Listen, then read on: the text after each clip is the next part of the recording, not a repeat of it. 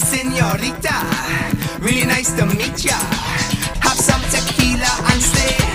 Oh. This week on Squats and Margaritas, it's nutrition, strength, and mindset coach Beth Ferracco bringing some no bullshit realness to Squats and Margaritas podcast.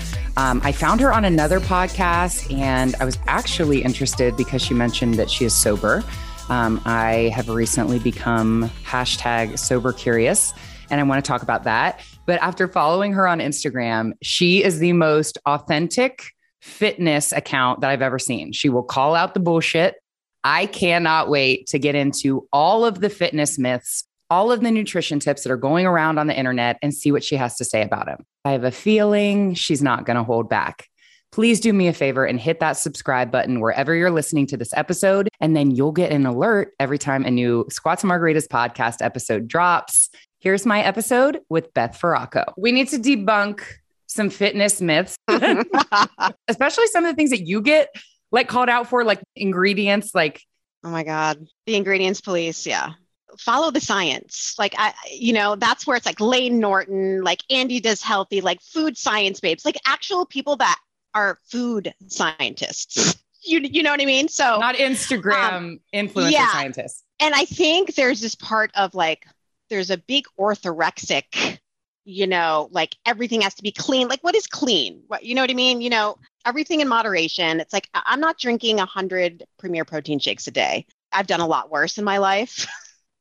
We're going to get into that. Yeah. And that's the thing. It's like a lot of these people, it's like, you're shaming someone for drinking a Diet Coke, which is absolutely safe. Aspartame. No, like, Diet Coke is the devil, I heard. Right? Like, oh my God, cancer. Well, they did studies on rats in 2005. And I think that was where they fed them like something like 10 cans of Cokes a day, which is equivalent to like 2,000 cans of Coke a day in a human.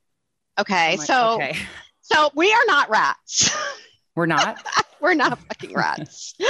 So it's just a lot of misconceptions and fear mongering and privilege. I feel like people don't understand when you're going into grocery stores and you're shaming all the ingredients in food and you're like, try this option, which is like a freaking $10, version of almond milk. It's like, who the fuck is going to buy that? Someone in Malibu on like the Pacific Coast Highway? That's about it. Yeah, exactly. It's like what people can afford to do and make healthy choices. Like you said, it's moderation. You're not drinking 10 Diet Cokes. You're not drinking 10 pure protein shakes. And if people are nitpicking the ingredients in your protein shake, like you could be doing a lot worse. And I feel like people just project their own shit. Yeah. Like, for sure. She's got a protein shake that has the things in it. So get her like, yeah. Like, oh my God, I can't believe you. You're not a health coach. You're promoting, it's like, oh, really? Okay. I'm actually trying to help people with their relationship with food. And that's part of it. Like the good and the bad food. People will, not eat certain things, but then they'll binge on them because they stay away from them. Yes. It's a consistent cycle. Well, I don't know how much you know about my struggles, but I struggled with anorexia, bulimia, just having like no self-worth, obviously orthorexia, which I didn't even know was a thing until like a few years ago, but I felt like I was like healed from not maybe healed. I still had the mental noise, but I don't throw up my food anymore. So I'm doing it the right way, but everything is clean, quote, clean. And when I lived that way, which is why I started this podcast, why I wrote my book, I weighed 20 pounds more when all I did was read ingredients and count my calories, make sure I worked out 7 days a week. And for me during that time, exercise was canceling out food. That's how I saw exercise, which is an eating disorder. I mean, I actually had exercise bulimia at a point where I would jot down the calorie count and then go immediately work off the calorie count. But it's a form of exercise bulimia when you are working out to cancel out what you ate. And when I live that way, it's like, we can talk about cortisol, like you're in such a state of stress. Cortisol is a stress hormone that makes you hold on to fat, and all of that stress that you're living with in pursuit of this physical ideal, and you're being so like strict is working against you is what I found. Because when I calmed the F down and just started listening to my hunger cues and allowing daily indulgences, I've been able to maintain a 20-pound weight loss, enjoying my life. Right. Yeah. And I didn't enjoy any part of my life when I was in that pursuit of this ideal that I never found until moderation.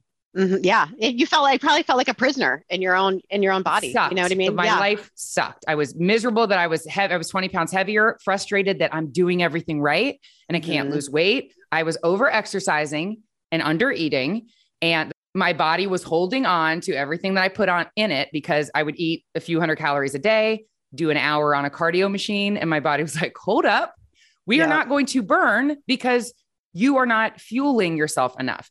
Yeah. Well, your body metabolically adapts to the low calories. Yes. So you're no longer in a deficit, but so the only way to go is to keep going lower and lower and lower, which is, you just can't do that, and then you're at like 400 or 500 calories. So you have I wasn't to eating carrots during this time, Beth. Like that's how many things were oh my God. Because it was starchy. Wow. Yeah. And I was 20 pounds heavier. So when you started eating more, you started building your metabolism and ta-da! Women don't hear that. Was it reverse dieting? Yeah. Yes. Like you have to explain that, please. So what you do is you slowly add calories back each week until your weight stabilizes between like the same 5 to 10 pounds, and you may gain weight because, your body's like, what the fuck is happening? Your metabolism can't break. So you're basically, you're feeding the fire, you're stoking the metabolic fire and getting it where it's supposed to be. But women don't think it's like our whole life. You're taught calories in versus calories out, eat less, work out more. And that failed me for 20 years from 16 to 36, barely ate, over exercised, 20 pounds heavier. So it's like, we have to spread this message. Like you have to eat. Now I eat Beth 2 times as much as I used to. And I put muscle on my body. Yeah. Which is huge, which that'll, help your metabolism and getting more protein in, eating more, right? We actually, by eating, we're burning calories by like thermic effective food, which protein has the most of. Women are not told this. No. I hate that. Like women you just said put muscle on my body, but when I get bulky. No, that's such a misconception. You know how hard it is to get bulky? Oh, I've been trying to gain muscle for like 5 years. It's a lot of work. It's a lot of work too. It is. Your body as a woman is not going to do that naturally. And I shied away from weights for so long thinking like, no, everybody's picturing that bodybuilder lady. Yeah. Eats a certain amount of food, probably 8 times more than you do, and lifts 8 hours a day to get that body. Your body is not going to naturally bulk strength training 3 or 4 times a week. Yeah. And the body that you're looking for is coming from strength training. Like everyone wants that toned body. You get it from strength training. And you get it from lifting heavy. Yeah. Because I would be like, I'm going to stick to like 10s because I just want to tone. Yeah. I did not have any muscle tone until I started lifting much heavier. And now Beth is a trainer. I'm not a trainer. Disclaimer. I'm not saying just go pick up heavy weights. You have to get there gradually, but don't be afraid to lift heavier because that tone that you're looking for is when you lift heavier. And I felt like the men are in the weight room for so long. The women are on the cardio machine. When you walk into a gym, look around.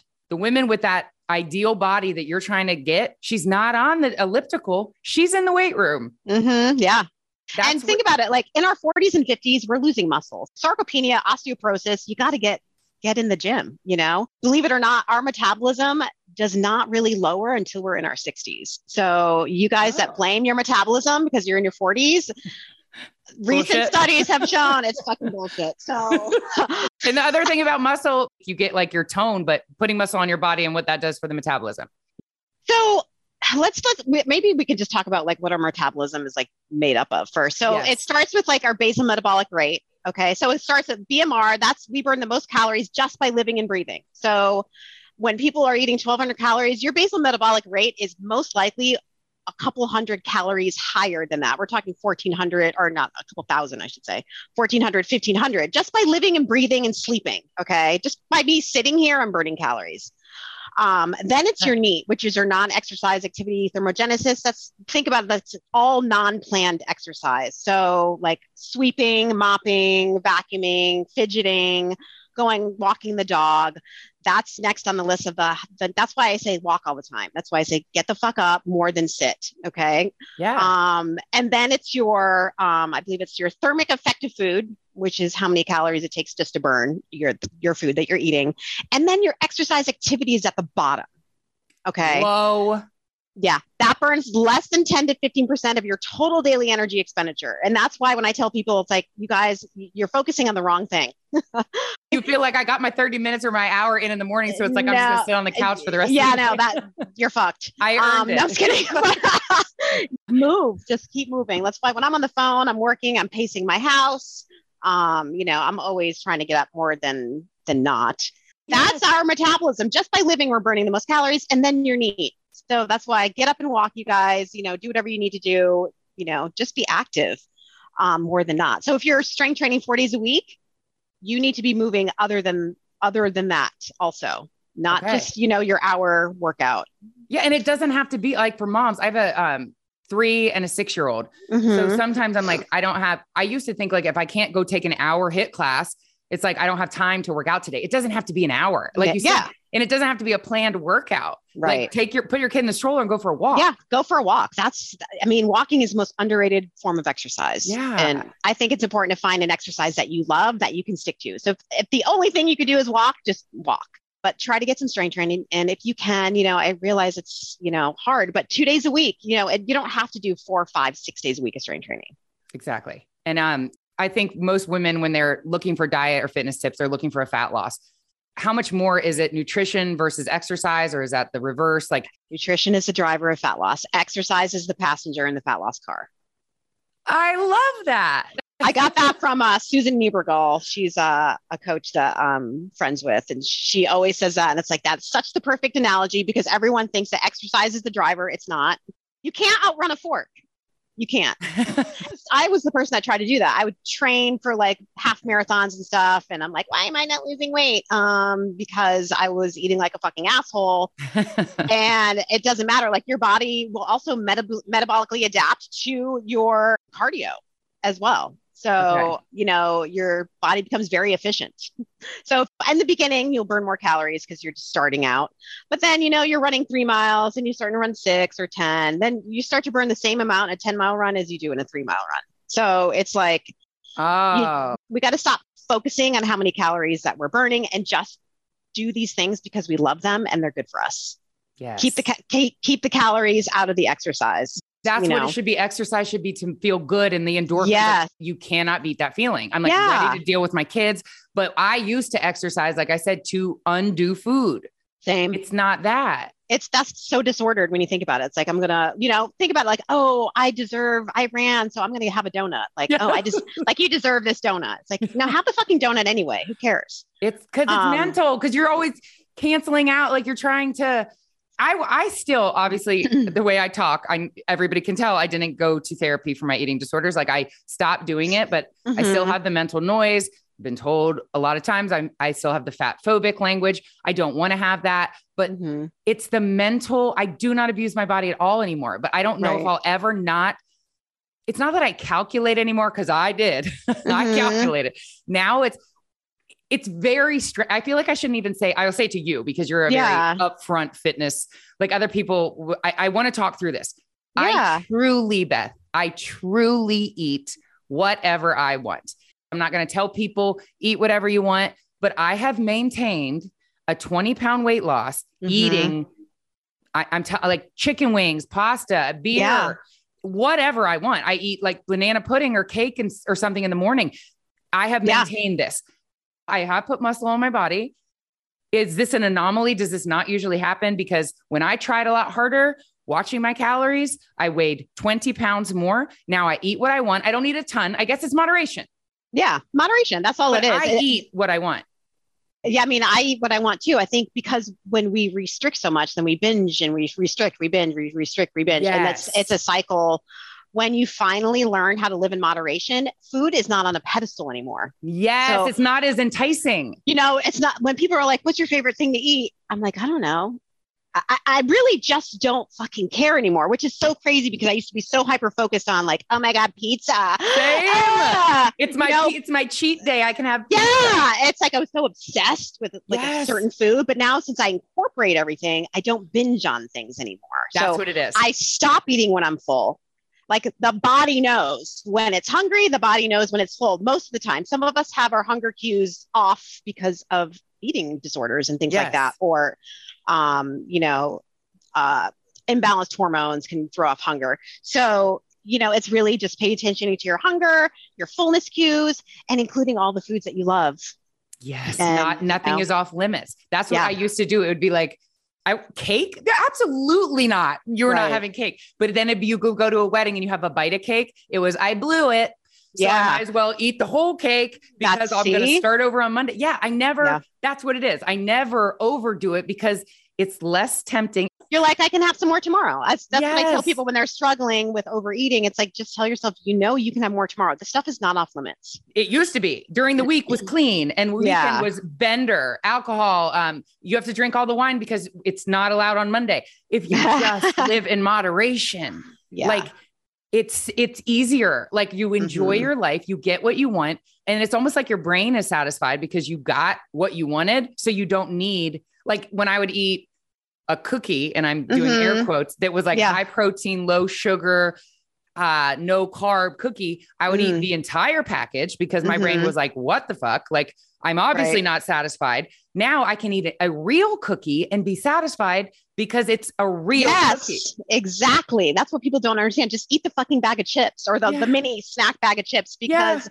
if you don't, if you're going to eat like some freaking protein bag of chips, it's not satisfying what you want. No. So and you eat it all because it's high protein and it's low carb. So good for you. So I ate all of it. It's so common. It is okay. I thought it was just because of my noise and disorder, but I'm sure you train people and you hear what's very common. Yeah. Really? Yeah. Okay. So eat what you want, eat in moderation. And then the hunger cues, you mentioned hunger cues. I was aware of my hunger cues for so long, but sadly, it was almost like a win. Like I'd be hungry and be like, oh, I'm going to wait. I would always say everything was saving calories because it was calories in versus calories out. If I wait till a meal time, it'll be less calories for the rest of the day. Yeah. Always calculating.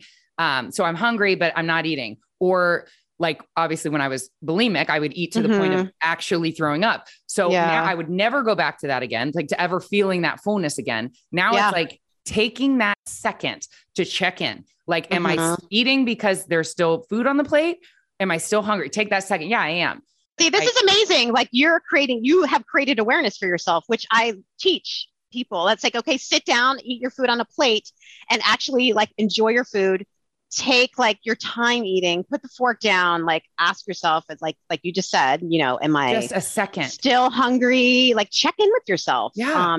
Why do I want more? Do I need more? Just wait, It sounds like a lot of steps. It's like, take the time. And then I had somebody on there, like intuitive eating is bullshit. Do you really want to know what real intuitive eating? It's like, what am I feeling right now? Am I hungry? And it's like this whole, I was like, I don't do that. Like, it's just a second of like, am I eating because there's food here or am I hungry? Do I need another one? I say it on every show. Fish tacos is my favorite thing. If it's on the menu, I'm getting it exactly how it's prepared. Sour cream, cheese, all the things. They give you like 3 or 4.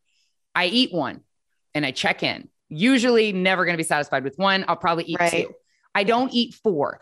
And before I never wanted to waste anything. Like I don't want to say before, I still have like a weird thing about wasting. Take it home because you're going to be hungry in an hour. And so you've eaten the 4 fish tacos, but you didn't just bomb your body with 4 fish tacos at once. I kind of break it up. And if I'm satisfied, I stop eating them. What I would do before would be like fish tacos, but no sour cream, guacamole on the side, no cheese. I'm eating bland. It's basically fish in a tortilla. I eat all 4, Beth, because it's basically fat-free. I didn't enjoy it at all. Now I get exactly what I want. My brain is satisfied because I got all the stuff on it and I eat 2 and it's just, my life is good. I got the fish tacos and I weigh 20 pounds less and I need to just talk to the me that was 10 years ago, 20 years ago, like calculating and doing all the things like all of that is working against you. You're so stressed out and like, you're not enjoying your food and it's all in the pursuit of having a better body. I got a better body and I enjoy my food now because I'm mindful. It's just hunger cues. You're hungry. Your body's telling you something to eat. Before I'd be like, I feel hungry, but I just had breakfast. I'm not gonna have another breakfast. Like now I have another breakfast. I have 2 breakfasts. Eat again. And I weigh less. It's like, because of all the mental stuff, it's like, no, I just ate breakfast. I'm not hungry. I can't be hungry, even though my body's like, I'm hungry. You know, It's just be in tune with what your body is trying to tell you. Yes. And your body, for me, just kind of went to like a homeostasis point and it stays there. Mm-hmm. It trusts me almost. It's like, she's going to eat again. We can burn. She's not going to work out twice a day, which I used to do. It's like, I'm in sync with my body. Yeah. Cause I'm not that's amazing. Did I mention I'm not a trainer or a nutrition? But I'm like, I have found something that I need to share with the people. And the thing is, like, it worked for you. And that's what people don't understand. It's like we're all individual. When someone asks me something, it's like, my answer is always like, it depends. Yeah. It depends, because what may work for you may not work for somebody else. That's why when I see these videos of people like, this is the way, this is how, it's like, no, it really is a depends situation. Of course, like certain things are, scientifically, proven, but when it comes to like eating and what people eat, it really is it depends situation.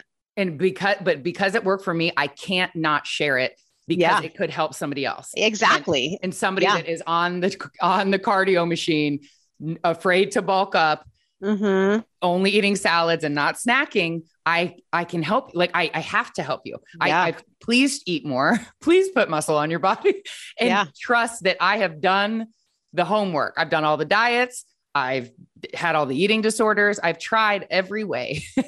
I was miserable. Now I'm happy and happen to reach my physical ideal, which eating disorder community does not like me to say. It should not be about a physical ideal. I should be happy at any size, but admittedly, I feel my best when I'm in my best physical body, and maybe I need to work on that more. But for me, I have achieved my best physical body at 40 by taking care of my body in a healthy way. After trying to achieve it by throwing up my food, over exercising, depriving, all these things, I have found it taking care of myself and in a healthy way. Yeah. I love that so much. That's amazing. And I think it's also okay to love your body and want to change your body. Yes, exactly. I think that's another thing. Like people, it's like, happy at any size. That's, of course. That's great. That's amazing. But also, don't shame someone for wanting to become better for themselves. Right. Exactly. Just don't shame anyone for anything. Like leave everyone alone. Exactly. Yeah, exactly. Let people live. There's two other things I want to talk to you about before we get into my sober journey. Yeah. One is we agree on basically everything except one thing. That consistency and like no days off, never miss a Monday. That was me. Like I would never, you could not pay me to take a day off. And that was me in the stressed out, I have to work out, 20 pounds heavier body. Now, if I'm not feeling it, I don't work out. Are you talking more to somebody that hasn't developed like a consistent pattern yet? Like never miss a Monday didn't work for me. Get up at 5 a.m. Like if I'm tired now at 5 a.m., like I know I'll get it in at another time. Like when I used to make myself work out, it was something I dreaded. Now I look at exercise differently. I have found my best physical body and I don't make myself stick to a consistent schedule. It's like, I just am more in tune with my body if I feel like it today. Yeah. I think it's more like consistent and then like being rigid are two different things. Okay. Right. Like consistency over rigidity all day long. So, Agreed. Think of it like, your health is a gift rather than a chore. Like, of course, for me, like I strength train 4 days a week. I have to make myself a schedule because that's what works for me. I have to go Monday, Tuesday, Thursday, Friday. Cause if I don't, I won't go. Yeah. So that's how I stay consistent. And I think like, especially if you have a goal, you have to give yourself shit. It's like, okay, especially if you're the type of person to be like over and over and over again, I just want to do it.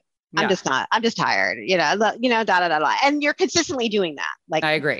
That's a whole different story. It's like, I don't want to go to the gym half the time, but I do because I know how it makes me feel. I never regret it when I'm there, but it's not like I'm rigid about it where I'm going 7 days a week, never miss a fucking Monday. I love my rest, like I have at least 3 days where I don't go to the gym at all, but I'm walking or doing something active like hiking, swimming, whatever. But it's just like I said, consistency over rigidity. I absolutely love that. And rest days is like when you see the benefits, like that's when your muscles I was never taking a day off. Yeah. So you got to rest. Yeah. But the women that are 7 days a week, like, yeah. What are the benefits of rest days? Like that's when they rebuild. That's when your actually muscle is building. You have to take rest days. Yeah. It's super important. Maybe that was my problem too. I would never take a rest day. Yeah. I am in my 40s. I believe I am perimenopausal. I've diagnosed myself just because of the hormone fluctuations I'm feeling. Are we not supposed to be doing like HIIT workouts is that doing something with our hormones? Like how should we be exercising approaching perimenopause and menopause? I think that like with people overthink it. I think it's just movement is better than not moving at all. I don't like HIIT. Like because, to me, that's just, I can go jog or something. I don't, but I thought real quick, the benefit was that like you burn calories, like you burn at a higher, rate. Well, see, like this is where people go wrong too, is we're getting into the burning calories thing again. Aha. We need to get away from that. Right. I gotcha. I thought that was the whole point of HIIT. It's like you're burning at a higher rate, and the next day you don't even work out, and you're still burning. Yeah, no, that's not how it works. But what is the point of it then? You may be burning X amount of calories in the moment, right? And things like that. But that is, like I said, nutrition is the driver. So if you're doing fucking HIIT, what does it matter? Like if you're eating like an asshole, you're counterproductive there. Okay. So I think it's important for women to realize that they should be moving in a way that they love, in a way that they can actually be consistent with. Because if you're doing HIIT because you're trying to burn calories, it's fucking miserable. You don't want to do that. You want to, like, if you like Pilates, do Pilates. If you love HIIT, fucking do HIIT. Fine. Right? I don't see anyone doing HIIT that doesn't just want to burn calories. No one likes it. No one likes burpees. That's the thing. It's like fuck burpees. They're useless. It's like I used to teach group coaching like 4 years ago, and there's like women in their 40s and 50s and doing burpees, and that was ugly to watch. We had a lot of shoulder injuries. That no one did. There was no good form at all. It's just when you know better, you do better. It's you might as well do a push-up and a squat separately than a fucking burpee. Because most people don't have the ankle, the hip mobility to do them correctly. And we're not trying to dodge bullets. We're not in the army. So there's no need to do that. Okay. Fuck burpees. If you like burpees, great. Have fun. Nobody likes burpees. I get trashed when I talk about burpees. People are like, oh my God, it's the best fucking exercise ever. It's like, no, it's not. It's literally not. I hate burpees. And it's usually people that have been in the army and then they were told to do them by their drill sergeant. That's not how I work. So drill sergeant. If you do not have a drill sergeant in your life, fuck burpees. All right, Beth, let's get into it. Okay. I have not even talked about this on my show yet. I actually talked to, do you know Gabby Bernstein? Yes. I interviewed her and talked to her about it. And I was like, how can I be sober curious? Like my brand is squats and margaritas. And she's like, fuck your brand. I was like, okay. Gabby said, she was like, this is an authentic journey that you're on right now. I want to get into it, but I wanted you to start. You described yourself as an orthorexic alcoholic. Yeah. Can you talk about that time in your life? Oh, fuck. That was great. So I, like some of the people I see on TikTok, would be like the ingredients police, to my husband, to to myself, like, oh my God, I would not buy anything unless it was organic, to the whole 9 yards, like juicing, all that stuff. So meanwhile, I'm drinking a bottle or two of wine at night. Yeah. Okay. So biggest hypocrite. I totally admit, and then I would be giving my husband such shit for having ice cream or Doritos. I'd be like, oh my God, I can't believe what you're doing to your body. It's like, oh yeah, listen, take a look at yourself. Okay. Yeah. How long ago was this? How long years ago? I'll be 7 years sober in August. Oh my God. Amazing, Beth. Yeah. Whoa. Okay. So I was a hot mess. Hot mess. Did you get pulled over or something? My turning point was I drove drunk with my son and my stepdaughter in the car, like 30 minutes away from like a barbecue that we were at on my anniversary. And I don't remember at all. And I just woke up, and this had been building up where I'm like, I need to do something. I would always try to quit drinking and I never did. And it would always be worse. And the thing with me was like, I had disordered eating habits with my alcoholism. Like I would do diets just to stop drinking. Like I would do like paleo, like for 30 days, or let's say like a fucking cleanse. So I wouldn't like, I would secretly do that. So I know I wouldn't be able to drink. But then as soon as the diet was over, I would start drinking again. It was like a complete pattern. I can't say that I do that, but I know a lot of people that do that. And then I'm always like, what is the point? As soon as you're done, you start drinking again. It's not like a catapult into something bigger. It's just like, I'm going to take these 30 days off and I'm going to keep drinking. Okay. So that was the turning point, and you just stopped? Turning point. And no, there was an AA meeting down the street from me, and I was like, I need to do this, because over and over again, I kept trying to quit and it wouldn't work. And I was like, I fucking need help. I know I do. I'm going to die. I'm going to kill someone. How did you try to quit on your own? Like before that? Just like doing those diets, like just 30 days. And I would always, or I'm going to like go this whole entire week without drinking. I'd make it 3 days. I can't. I can tell you right now, I can't make it a week. It's hard. It was hard. So I always feel, are you familiar with Annie Grace? Like she wrote This Naked Mind. It's about like retraining your brain. It's basically like you have the subconscious need to drink, but once your conscious brain realizes the poison that it is, you don't even want to drink anymore. So I'm actually interviewing her in 2 weeks. And I was like, thank you so much for saying yes. Cause I'm sure she's like, why the hell would I do squats and margaritas? And I was like, no, honestly, like I am sober curious. And that book, I've sent it to other people now. And I have to say, I was very offended when someone sent it to me. And I was like, stay in your lane. Like, don't worry about my drinking. Somebody I used to go to high school with. Then just a random follower was like, I really think you should read the same book. God. And I was like offended. But then I read it and it has changed my life. Like I don't at this point think I will be sober. And it's still just holding on to those moments. Like if I'm in Napa and having a glass of wine or like with a great meal, but I truly, Beth, up until like, there's been some instances that I'm completely candid about recently, I can moderate. And I've really realized that is not typical. Like I hate binge drinking. Like if I'm out all day, I'm like, how do you just keep, it's like when my drink is empty, like my friends will get another drink. Like I don't do that, but I do want to have one. And I do want to have an IPA with chicken wings or Mexican. And I do want to have a glass of wine with like a steak or pasta. Like, it's almost like, I think a lot of it is I want the whole experience. Like, because for so long food was like either off limits or just a vehicle to purge on. Now I truly enjoy food. And I couldn't go 3 days without having just a glass of wine or a beer, but I can really just have a glass of wine or a beer. It doesn't lead to 2 or 3. So I have to watch how I say I drink every day, but I guess I have a drink every day. It doesn't, because I don't want to tell people that may not be able to moderate that there have been instances where I have not moderated and I feel like absolute shit the next day. And I never want to feel like that again. I've also made sure I stop drinking at night. Like I'll have a drink with dinner, but then before I would have like a glass of wine right before bed, but it fucks up my sleep.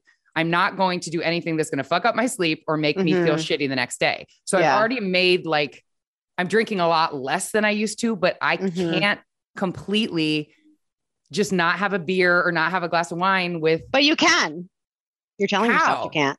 Do you think like I don't enjoy my food because I don't have wine with my meal, right? I don't know. Fries with no beer, like, or tacos without a beer. It's all a pairing though. Like, does that mean? But see, those are the thoughts. Yeah. I mean, this is another thing. Not all alcoholics or people that have struggled with alcohol, like get blackout drunk. It's not binging though. Is it going there? Did you start that way? Not all alcoholics binge drink.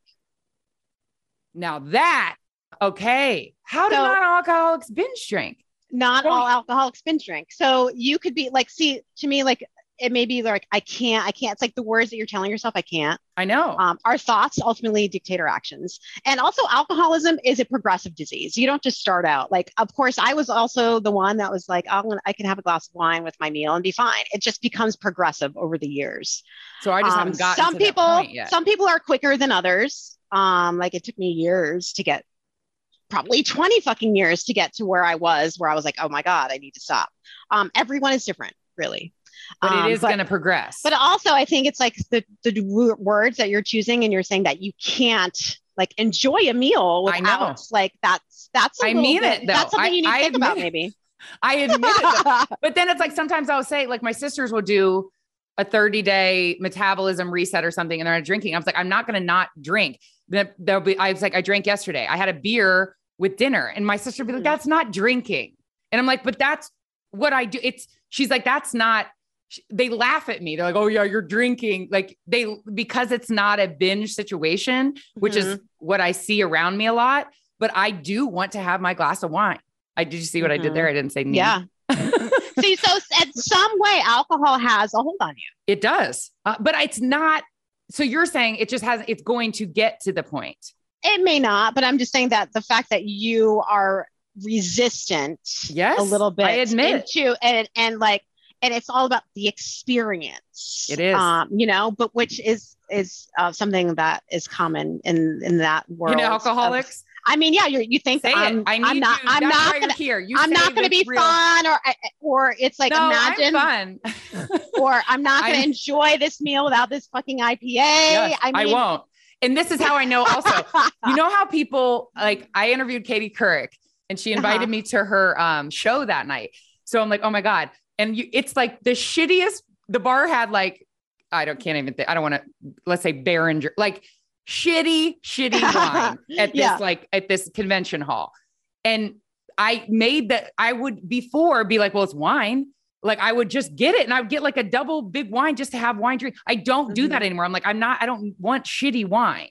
But I want the option if there was an IPA or if there was a nice bottle of wine to have a glass of wine. I would have gotten the wine before just to like get a buzz and have wine, be having the experience. But now it's like, I'm more conscious of it. Like I don't drink shitty wine.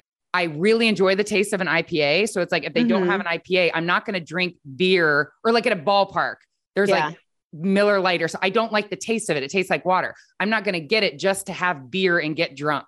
At a ballpark. That's why I feel like it's a little bit like I prefer like the taste of a certain, and I just have that and I don't have 3. I usually don't have 2, but I want my glass of wine and I don't drink at night because I don't want to be hungover. And I don't, I see people binge drinking. It makes me like, why would you do that to yourself? So I do see, I guess that book has made me so cognizant of my patterns and but I don't want to not have it at all, but I drink so much less. And I feel like if it were off limits and it's like, you cannot have wine, you cannot have beer, like you talk about what works for everyone, that wouldn't work for me. Off limits, don't do that to me. Cause then I'm like, no, like if I know it's allowed, it's almost like less tempting. Like I can have a bottle of wine open in my fridge and not feel like, I got to finish it because it's wine. It's not like wine that used to be off limits. So you got to drink all the wine on Saturday, which is how I used to live. I do it in moderation, but I do want it to still be a part of my life, even though I guess I kind of got away from moderation and now I'm so cognizant of every choice, but I guess it's on my mind a lot. It's taking up a lot, taking up some space. Yes. And I guess if I just said it's off limits. Yeah, but you don't have to say it's off limits. Like I don't tell myself like alcohol's off limits. I just tell myself that I can, if I want to drink, I can have a drink tomorrow. I don't think any like person that struggles with alcohol or anything should ever be like, I'm never drinking again. Because there's always the choice that you can. I just choose not to today. And I'm going to choose not to tomorrow. That way it's not like, it's almost like the good and bad food thing. If you tell yourself I can't ever have that, you're going to be pissed. You're like, fuck that. Of course I'm going to have that. Or if you have a sip and it's like, it's over and then you drink the bottle because you work. I just know how I can't. Right. It's but like, you don't even do it off limits. I love that. I didn't know that you look at it that way. I thought it was just like, it's done. I'm done. I mean, I just look at it as like, I'm not drinking today. I'm not drinking tomorrow. I know I struggle with alcohol. I know where I would be if I started to drink again because I love it so much. So I just choose not to today. And I'm going to, if you could moderate, would it have, the thing is that I just know how alcohol makes me feel. Even one glass, like I'm almost 50. I'm going to be 50 in December. So December what? 20th. I'm 11th. Sagittarius. Awesome. Fire sign. Love it. So it's like, I just don't, I don't know. It's not worth it. It doesn't serve me anymore.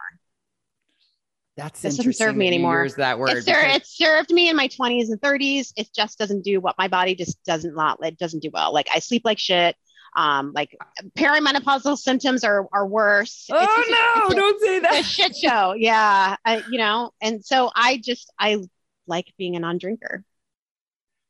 I am on the, like, if I drink, it's one glass of wine or one beer during the day, but I want to have that. But it's like my sister's going to listen to the episode and be like, oh my God, everyone's like, that's not drinking. But it is. It's like that I have to have it. Like they laugh at me because like, oh, you had a beer. Oh, that's cute. And I'm like, but I can't do the 30 days because I want to have a beer. Yeah. So it's like, what is it? Am I? I think what's important is that your relationship with alcohol, only you know. Like no one can tell you otherwise, right? So that's something that you on your own have to like do what's right for you, what makes you feel best. And that's like with anything, it's like, that's what's important. I guess just like, having the moderation, being able to have it and knowing it's not off limits works for me. But I can't say I always completely moderate. And I hate when I don't. Like I don't want to feel, I hate how alcohol like the next day makes you feel. So like I stopped drinking after dinner. Like I don't want to even have a glass of wine because it's going to mess with my sleep or I'm going to wake up and just not feel good. So I'm cognizant of that and don't want that to happen to my body. Yeah. So I'm like, but if you're saying it's progressive, like I can do that now, but in 2 years, 3 years. I think that's something that you just pay attention to. You know what I mean? I think that's really what it's about. Why can't I just like cut it off like you did? I can't. I don't know. Not because it's a tough thing. It's not easy. But it's like everybody. It took me fucking years to get to this point. Like it took me years to get to the point where I was like, okay, I know I just can't drink anymore. I just know it's just not good for me. It did nothing good. Like if you get to a point where it's actually like affecting your everyday life, you're affecting your your relationship with your kids, your marriage, whatever, like your work, then it's like, okay, maybe I need to check it. But I just haven't hit that yet, and I don't ever want to. Right. But I also can't not drink. So I want people to listen to this and be like, oh, I get that. Like, I think the pandemic, it like made mommy wine culture like so acceptable. Like that's when I feel like so many people started drinking every day. Cause it's like, you're home with your kids and it's like, that's what you feel is like your de-stressor. And if there was another way, it's like, it's so, like, it's like, people think that's fine that mommy has her glass of wine. It's so, like it's not like mommy's smoking a joint. Like it's more, what's the word? I don't know. I'm trying to think. It's so acceptable. Like it's like, oh yeah, mommy, get your wine, pour your glass of wine. Like it's just like what moms do. But then it gets more. You do it every day. But then you have these moms that go to soccer games with a fucking Yeti cups, Jack Daniels and their Yeti cup. To me, that's every time I see a Yeti cup, I'm like, oh God. Yeah. So I'm not. I don't. It's nothing like that. But it is something that I have I think about trying not to drink during, like I want to have a beer and I don't want to feel that way. I know I want to get to a point where I can enjoy a meal or like, and Annie Grace is all about, it's the experience. Like what I just described in Napa, she's like, it's looking at that beautiful landscape and sitting with your family and your friends. And it's not the wine.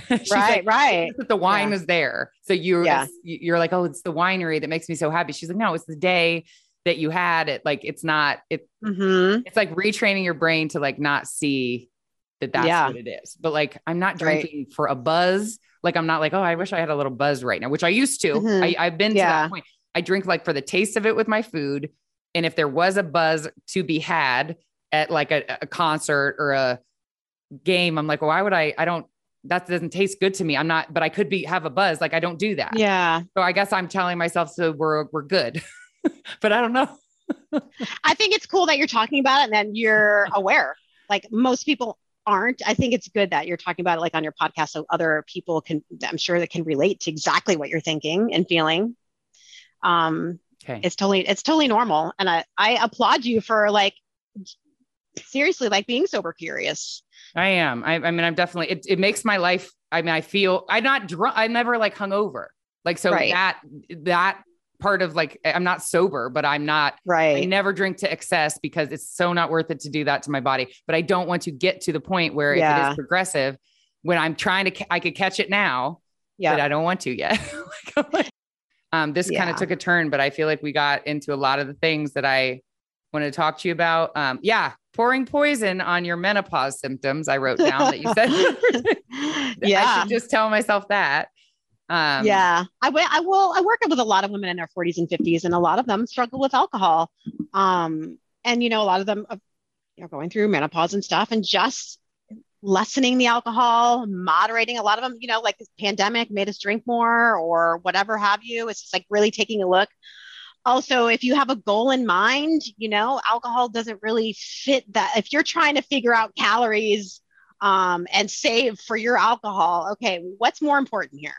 I saw you posted that like at the time we were recording this, like yesterday, you were just like, what's more important, alcohol or the goal you're trying to hit? Will you explain too about what your body does? It metabolizes, why it metabolizes? Yeah, well, alcohol is a poison to our body, right? It's a chemical. It's a poison.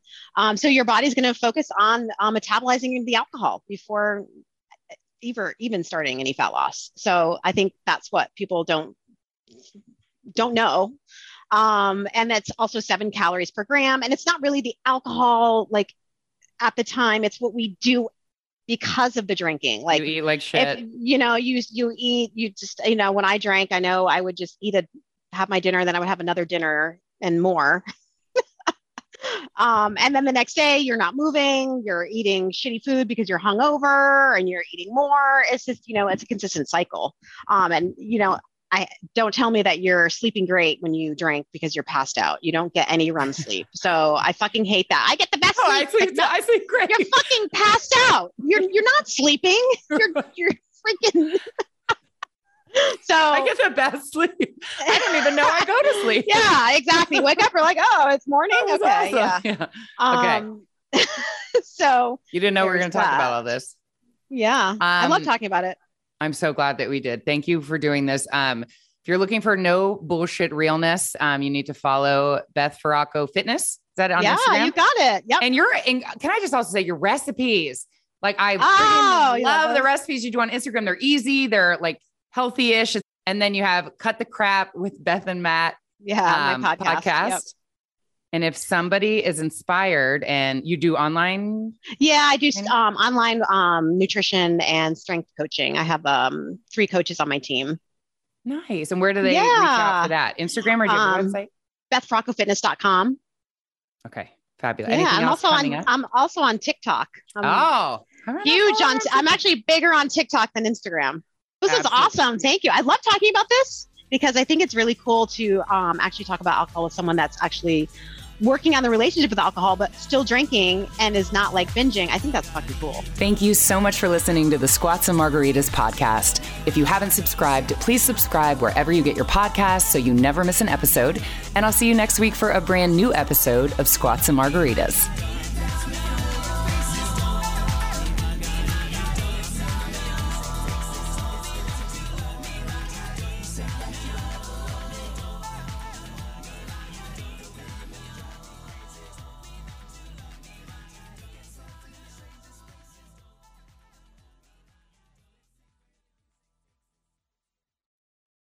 To be your best every day, you need proven quality sleep every night. Science proves your best sleep is vital to your mental, emotional, and physical health. And that's where the Sleep Number bed comes in. And let me tell you, ever since I've had it, my sleep IQ score is just going higher and higher. And did you know 8 out of 10 couples say that one of them sleeps too hot or too cold? Science tells us regulating your sleep temperature leads to higher quality sleep. For many couples, temperature struggles are a real challenge. So here are some tips to help you both sleep just right. Look for beds designed with temperature benefits such as the new Sleep Number Climate 360 Smart Bed that actively warms and cools each side so you both sleep blissfully comfortable. And now save 40% on the Sleep Number 360 Special Edition Smart Bed. Plus, special financing for a limited time. Only at Sleep Number stores or sleepnumber.com/podcast1. Sleep Number, the official sleep and wellness partner of the National Football League. Subject to credit approval, minimum monthly payments required. See sleepnumber.com for details.